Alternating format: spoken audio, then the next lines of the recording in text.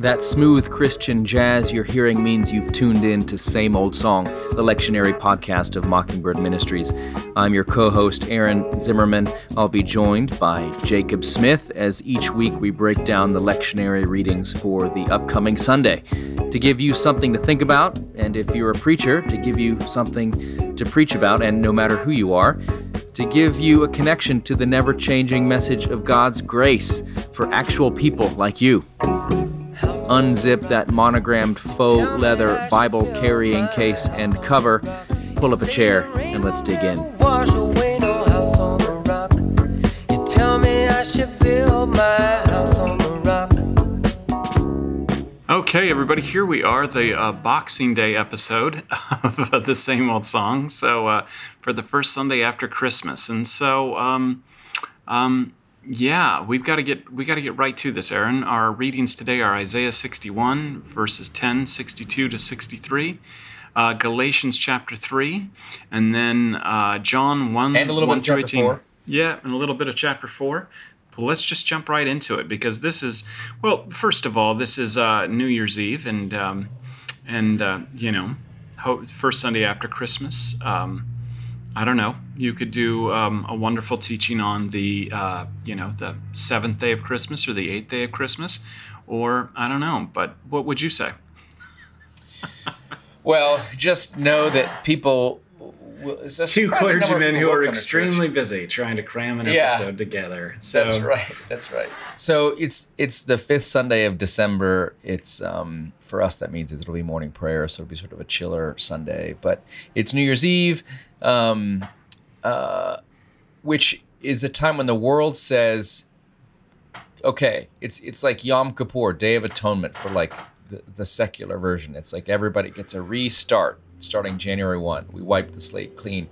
I mean, New Year's Eve functions as this great secular forgiveness moment, and like try hard, and it's like the whole Charlie Brown thing where Lucy would hold the football and she would always yank it away at the last minute, and when he tried to kick it, and then he would try again, and she would say, okay, this time I won't move it. So we all have this movement at New Year's Eve where we're like, okay, this time I'm going to do it. I'm going to get my life together, and we make a resolution or whatnot, or an intention. That's the language now. We set an intention. And I think that the Bible and the scriptures are sort of skeptical of human efforts at self-improvement. They usually don't work out. And so I think the service you can do for your people on Sunday, December 31st, is to preach the gospel of grace, that they are loved, regardless of how their New Year's resolutions go. I don't set them, actually. But, I mean, it's a good time to reflect, etc. But it's very easy to quickly get into just sort of the law and lectures to oneself. So I think the word in Isaiah 61, I will rejoice greatly in the Lord. And it's, again, like these themes over and over through the Advent and Christmas season have been about what God is doing. God will cause righteousness and praise. God has clothed me with garments of salvation. He has covered me with the robe of righteousness. So if you want to talk about Christmas, what Christmas means, it means we don't have to do the covering of ourselves in robes of righteousness. And that's a great image to talk about New Year's resolutions. We want to kind of put on this, it's a new me, new year, new me. Put on this robe of righteousness, but no, it's not us that puts it on ourselves. It's God who does it, and that robe of righteousness is the righteousness of Christ, which is given to you. Mm-hmm. It's a gift. Nothing you have to do to earn it. So if I was preaching on Isaiah 61, that's what I would say. What about you, Jake? Yeah, I mean, I think you can tie this in too. I mean, you have a prophet prophesying to people who have been in exile. They've come out now, but they've accused God of hiding, accused him of keeping silent, of feeling abandoned. They've suffered a lot, and maybe have probably a few folks in your congregation who are coming to church this day because they have been through the family ringer, And what this particular passage reminds us of is that despite the family ringer that you may have gone through, God has spoken to you, and that even the ringer, for the people of Isaiah, the exile has a purpose, and the ringer that you're going through has a purpose. I once heard somebody say, God permits what he abhors to enable eventually what he loves. And God is working this purpose out to bring about your salvation and ultimately His glory. And so this is really, I think, what's going on, is that He is here in the midst of people who are kind of ticked off at Him, and He is assuring them and reminding them that His promises are true. And we move now to the readings from Galatians 3, just the verses at the end of chapter 3, and then skipping ahead a little bit to chapter 4, verses 4 through 7. And it's Paul talking about what God has done in Jesus Christ. And it's so important. He says, now before faith came, faith in Christ, he talks about what our life was like, guarded under the law, imprisoned under the law. And this is Paul saying this really shocking thing for somebody who was raised in that tradition of being people of the book, people of the law, the Torah. He's saying that was that has now come to an end, in a sense, that the law was good, but it could not bring about what it demanded. And so now we are freed. We are redeemed. We are no longer people who are servants that are given orders to follow, but we are now children. And we have this relationship with God who we call Abba, Father. And so this is again, antidote to the whole world, which says you are not good enough, you have to measure up. And instead, what we see in Christ is that we have been given, in a true sense, a new and fresh start. The new year promises this new start, but really you're kind of the same person. Something like 80% of New Year's resolutions fail by Valentine's Day. Most of them fail by January 2nd. But this is a description of justification by faith, that you are not pronounced holy and righteous and good because you have achieved your New Year's resolutions. You are pronounced holy and righteous and good because of what God has done in Jesus Christ. He's done this work in our hearts. New Year's resolutions affect the outside. God, as it says, has sent the Spirit of His Son into our hearts. We are made children of God. So that's what I would say about Galatians chapter 3 and 4. Jake? No, you've said it all. I mean, I think another powerful thing you can do to really bring this home is just replace the word faith with whatever people are putting their hope in to get them through the middle of the night. I mean, now before Jesus came, we were imprisoned and guarded under the law until Jesus would be revealed. But now that Jesus has been revealed, and that's the new thing that God is doing, is that the way He relates to you is completely different. He relates to you by faith alone. He relates to you by grace alone, in His Son, Jesus alone. Nobody has a problem with faith, grace in Jesus. It's the alone part that a lot of people have problems with. But and a great illustration of the law as being described here as a disciplinarian. If you look at the Greek, a disciplinarian was a very, very hard teacher. They typically were a slave in the court of a very, and hadn't received the inheritance, hadn't been made a son yet, but they watched over the kids, and they typically were extremely, extremely harsh. And this is Paul's point here. Why do you want to go back to that? A beautiful illustration of that is in this new movie, The Holdovers. And the character there, the teacher, is an amazing. Paul Giamatti. Paul Giamatti plays an amazing disciplinarian. This is exactly what Paul is talking about. But eventually, in losing everything, he gains everything. And nothing's totally resolved at the end of that movie, but there is new life. And that movie is pure grace. And that's what Jesus offers us, being born under the law in order to fulfill it alone.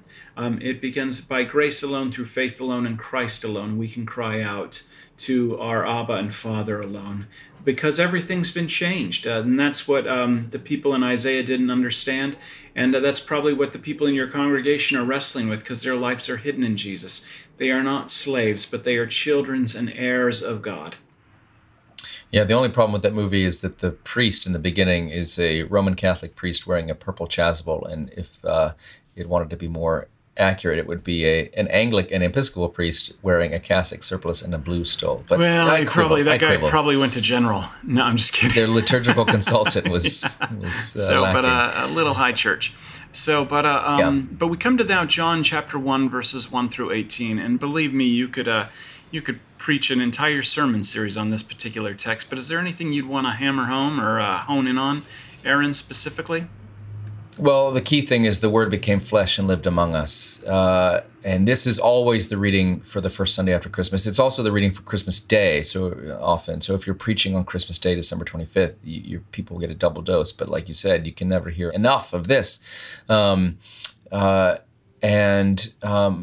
The the fact that the Word, this great cosmic logos of God, the fact that the Word has become flesh means that God has said that being human is a good thing, that you are beloved, and you are redeemed. It's so spectacular what it would take for this divine, other, transcendent God to come and be in a human body so that he could be next to us and save us. It shows what the heart of God is. And many people think the heart of God is judgmental, cruel, capricious, checked out. But if God is willing to come and be a human among us and save us and die for us and rise again, this is something, it implies that God has already forgiven you. It's like I think about when somebody for Christmas buys you a gift, an expensive, valuable, think about the best gift you've ever gotten. Even before you've received the gift, what it means about the heart of the giver is that giver loves you totally. And so for the Word to become flesh and live among us means that God loves you totally. And if you have any idea what this means, John makes it clear. The law was given through Moses, but grace and truth comes through Jesus Christ.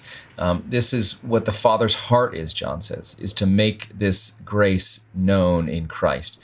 And so if you have people leaving your congregation in any doubt whatsoever of God's love for them, your goal as preachers is to have them not feel that way, but to feel the love of God because God has come into our lives as a human being. The Word has become flesh. God, there's no boundary too high.